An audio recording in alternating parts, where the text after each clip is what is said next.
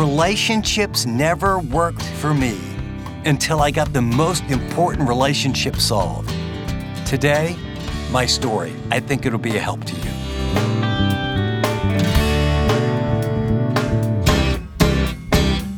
Thanks for joining us for this weekend edition of Living on the Edge with Chip Ingram.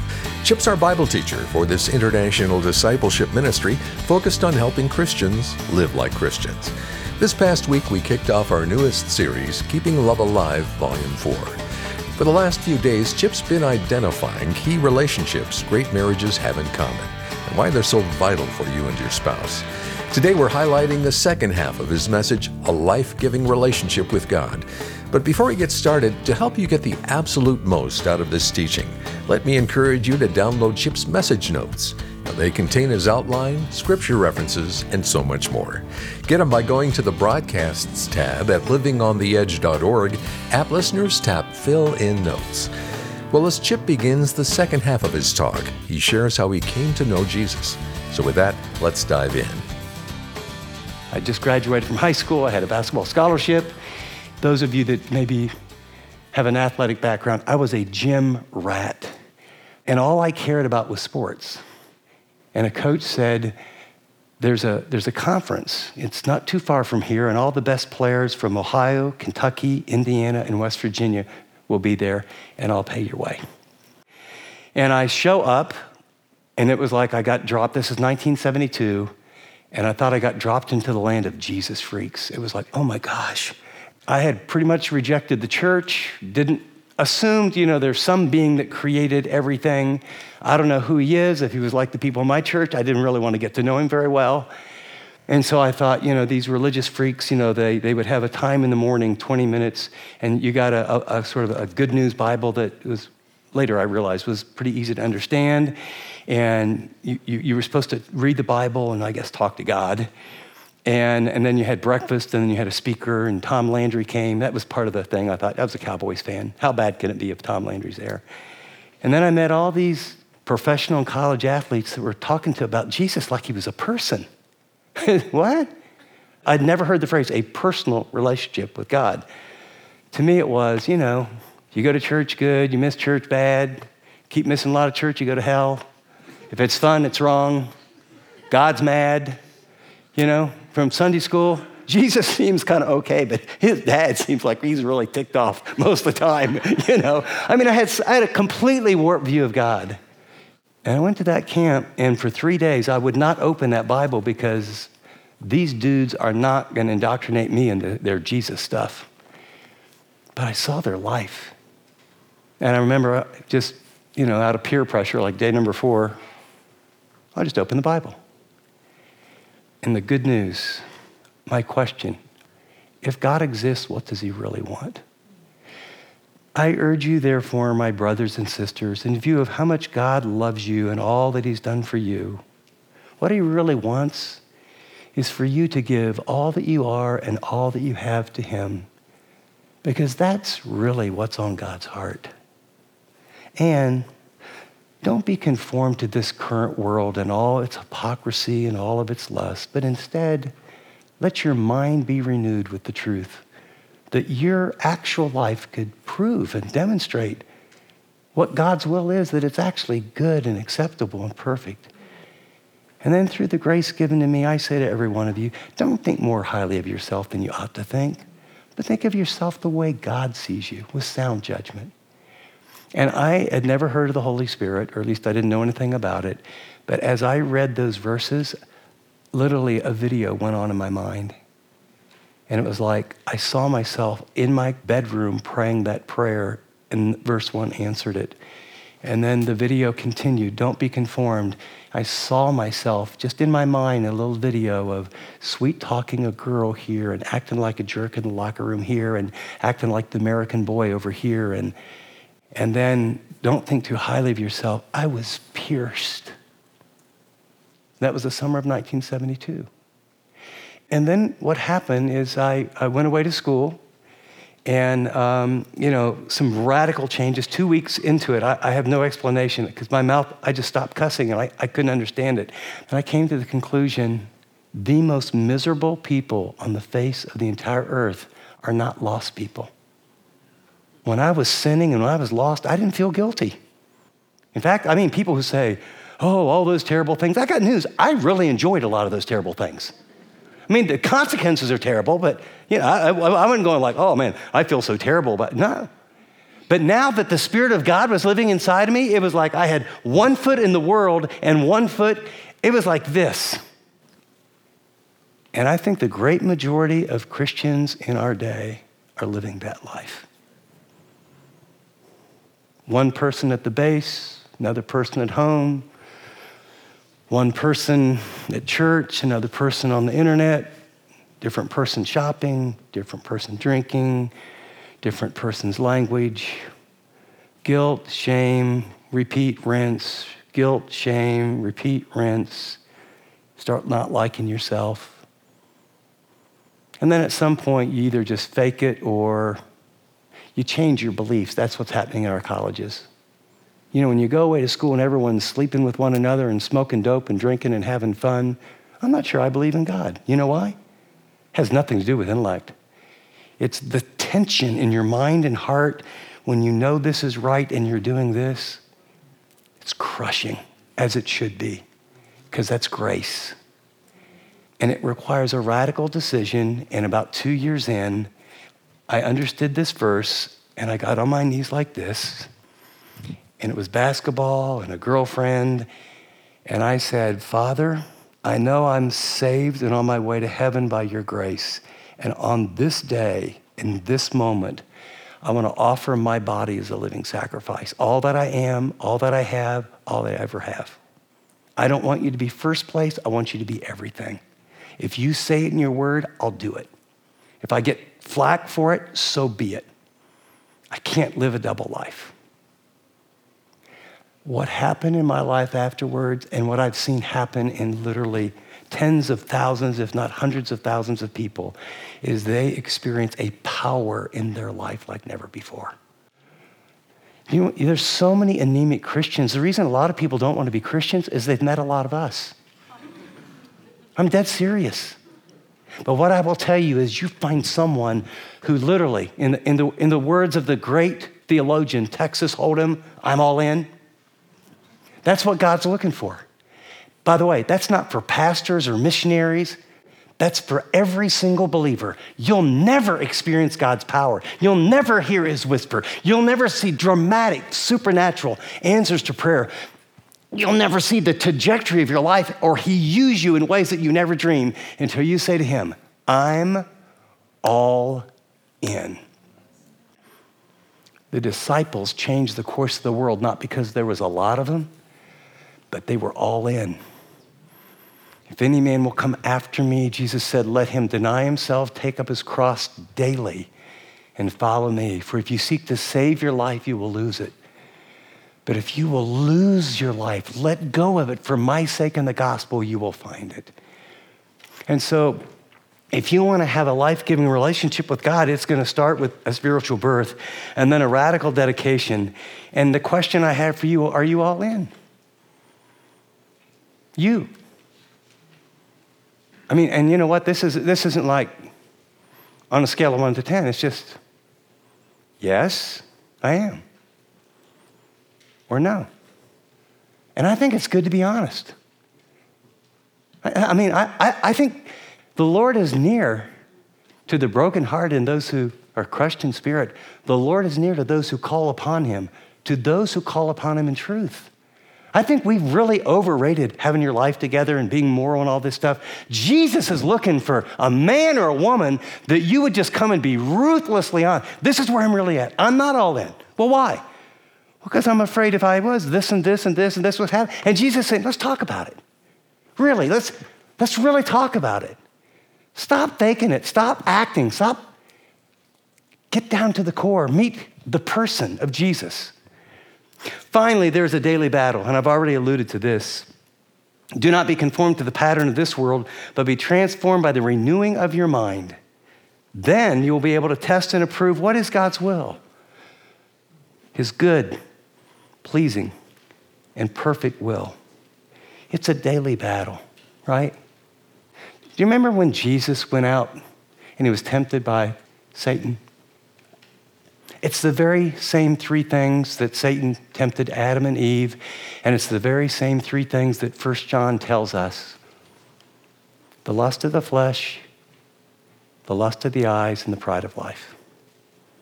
In our vernacular, it's sex, status, salary. Pleasure, power, position. The world says those things will make you significant, make you secure, and give you happiness. And all I would say is, let's go to all the top athletes that we can think of and all the movie stars that we can think of. If being pretty, being powerful, having lots of money would fulfill you, they would be the happiest people on the earth. Why do guys throw away $20, $30, $40 million contracts to do absolutely stupid things? It's because the enemy has a world system and none of us are immune and we're bombarded by it all the time. And what I want to tell you, this daily battle is renewing your mind, putting good things in your mind, and recognizing it's a struggle for all of us. But you progressively change. There's power. And that God really wants to give you something very, very, very good. But what do you need to believe about God's character to experience his love and power? I'm going to suggest it's his goodness. When I got on my knees and said that and meant it, here was my concern. If I do this, it means this relationship I have with my present girlfriend needs to go. If I do this, I've spent my whole life trying to be this basketball player. What if God says I can't play basketball anymore? And you've got yours, right? I mean, if you're all in, don't you think of all the things, in my mind it was like, if I'm all in, God will make me be a missionary and go to some country where there's a lot of snakes and I hate snakes, right? I mean, here's the premise. The premise is, if you would turn with all your heart and all your energy and make him the absolute focus of your life, bar none, that you're really gonna miss out. Fear of missing out. It's the big FOMO. You know what's behind your FOMO? A warped view of God. Psalm 84:11 here, I memorized this verse and every time it was like, okay.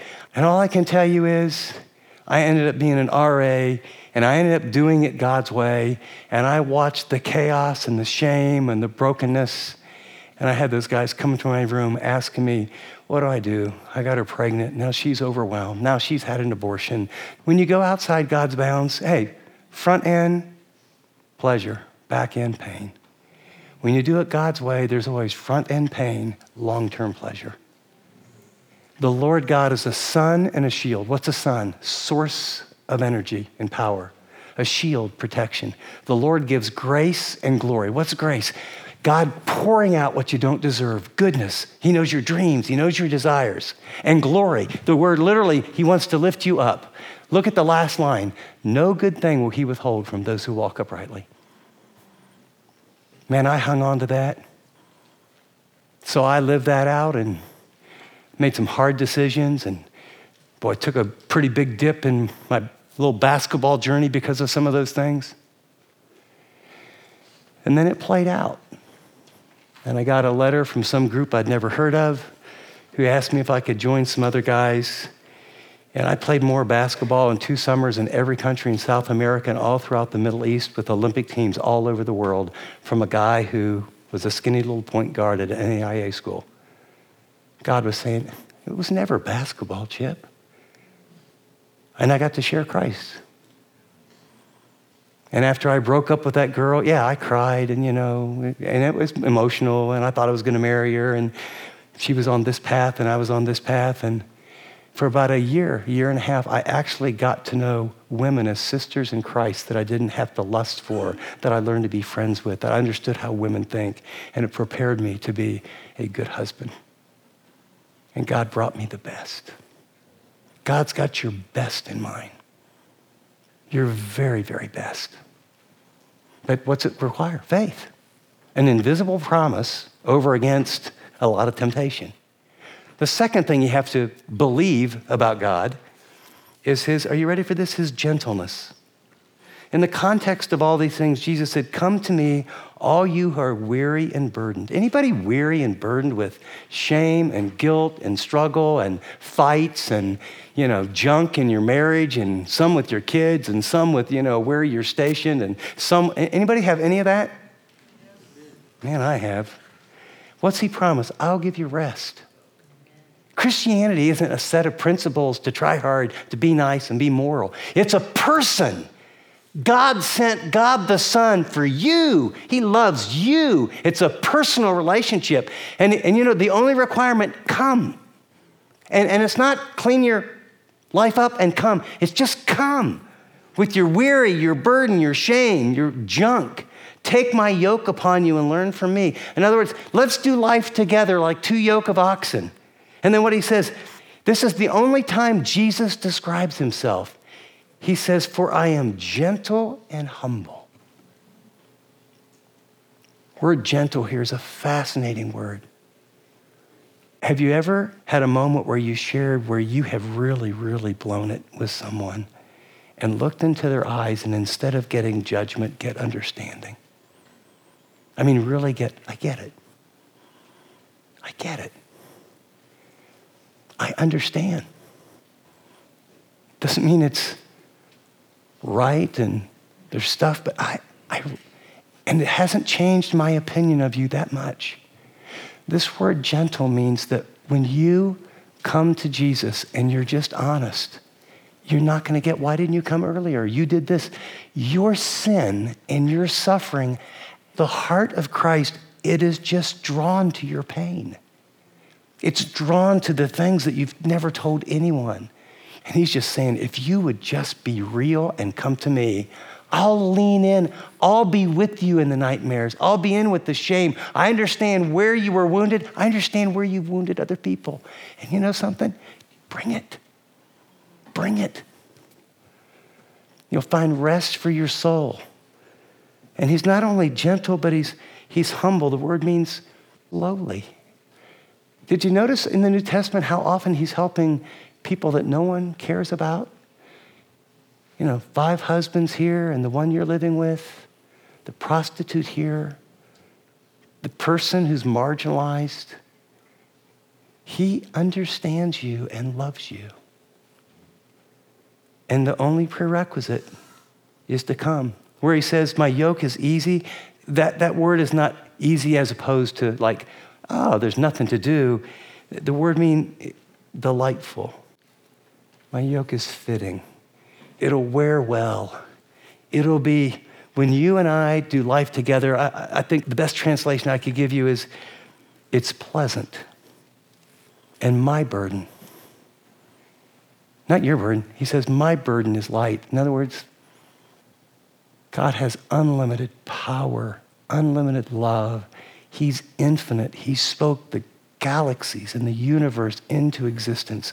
And for reasons I don't know, his heart, his initial response to your hurt and your suffering and your sin and your shame is just to want to help. And I don't think most of us see him that way. Because as one great theologian said, you've been made with a hole in your heart, a vacuum in your heart that only he can fill. Before we go any further, let me say something very, very clearly.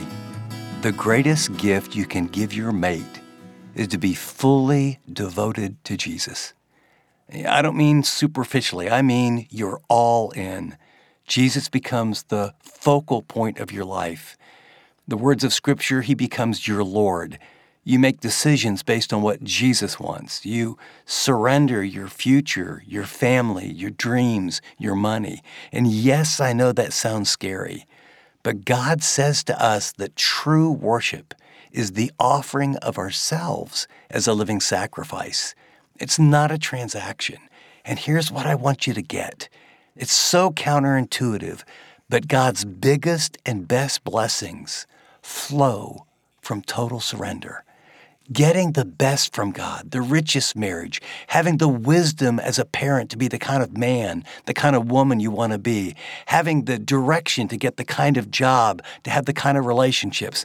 All of God's richest blessings begin when you say to Him, Almighty God, I bow before you now, and all that I am and all that I have is yours.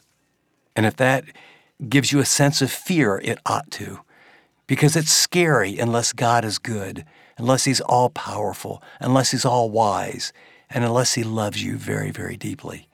But the fact of the matter is that He that spared not His own Son, but gave His all for you, how will He not freely give you all things? If you have never made this decision, I just would challenge you right now at this moment to make Jesus the Lord of your life. It's as simple as a prayer, and it's a commitment you'll have to keep recommitting. But you can say to Him right now, Almighty God, I'm all in. I'm all yours. I'll do whatever you want me to do. I will go wherever you want me to go.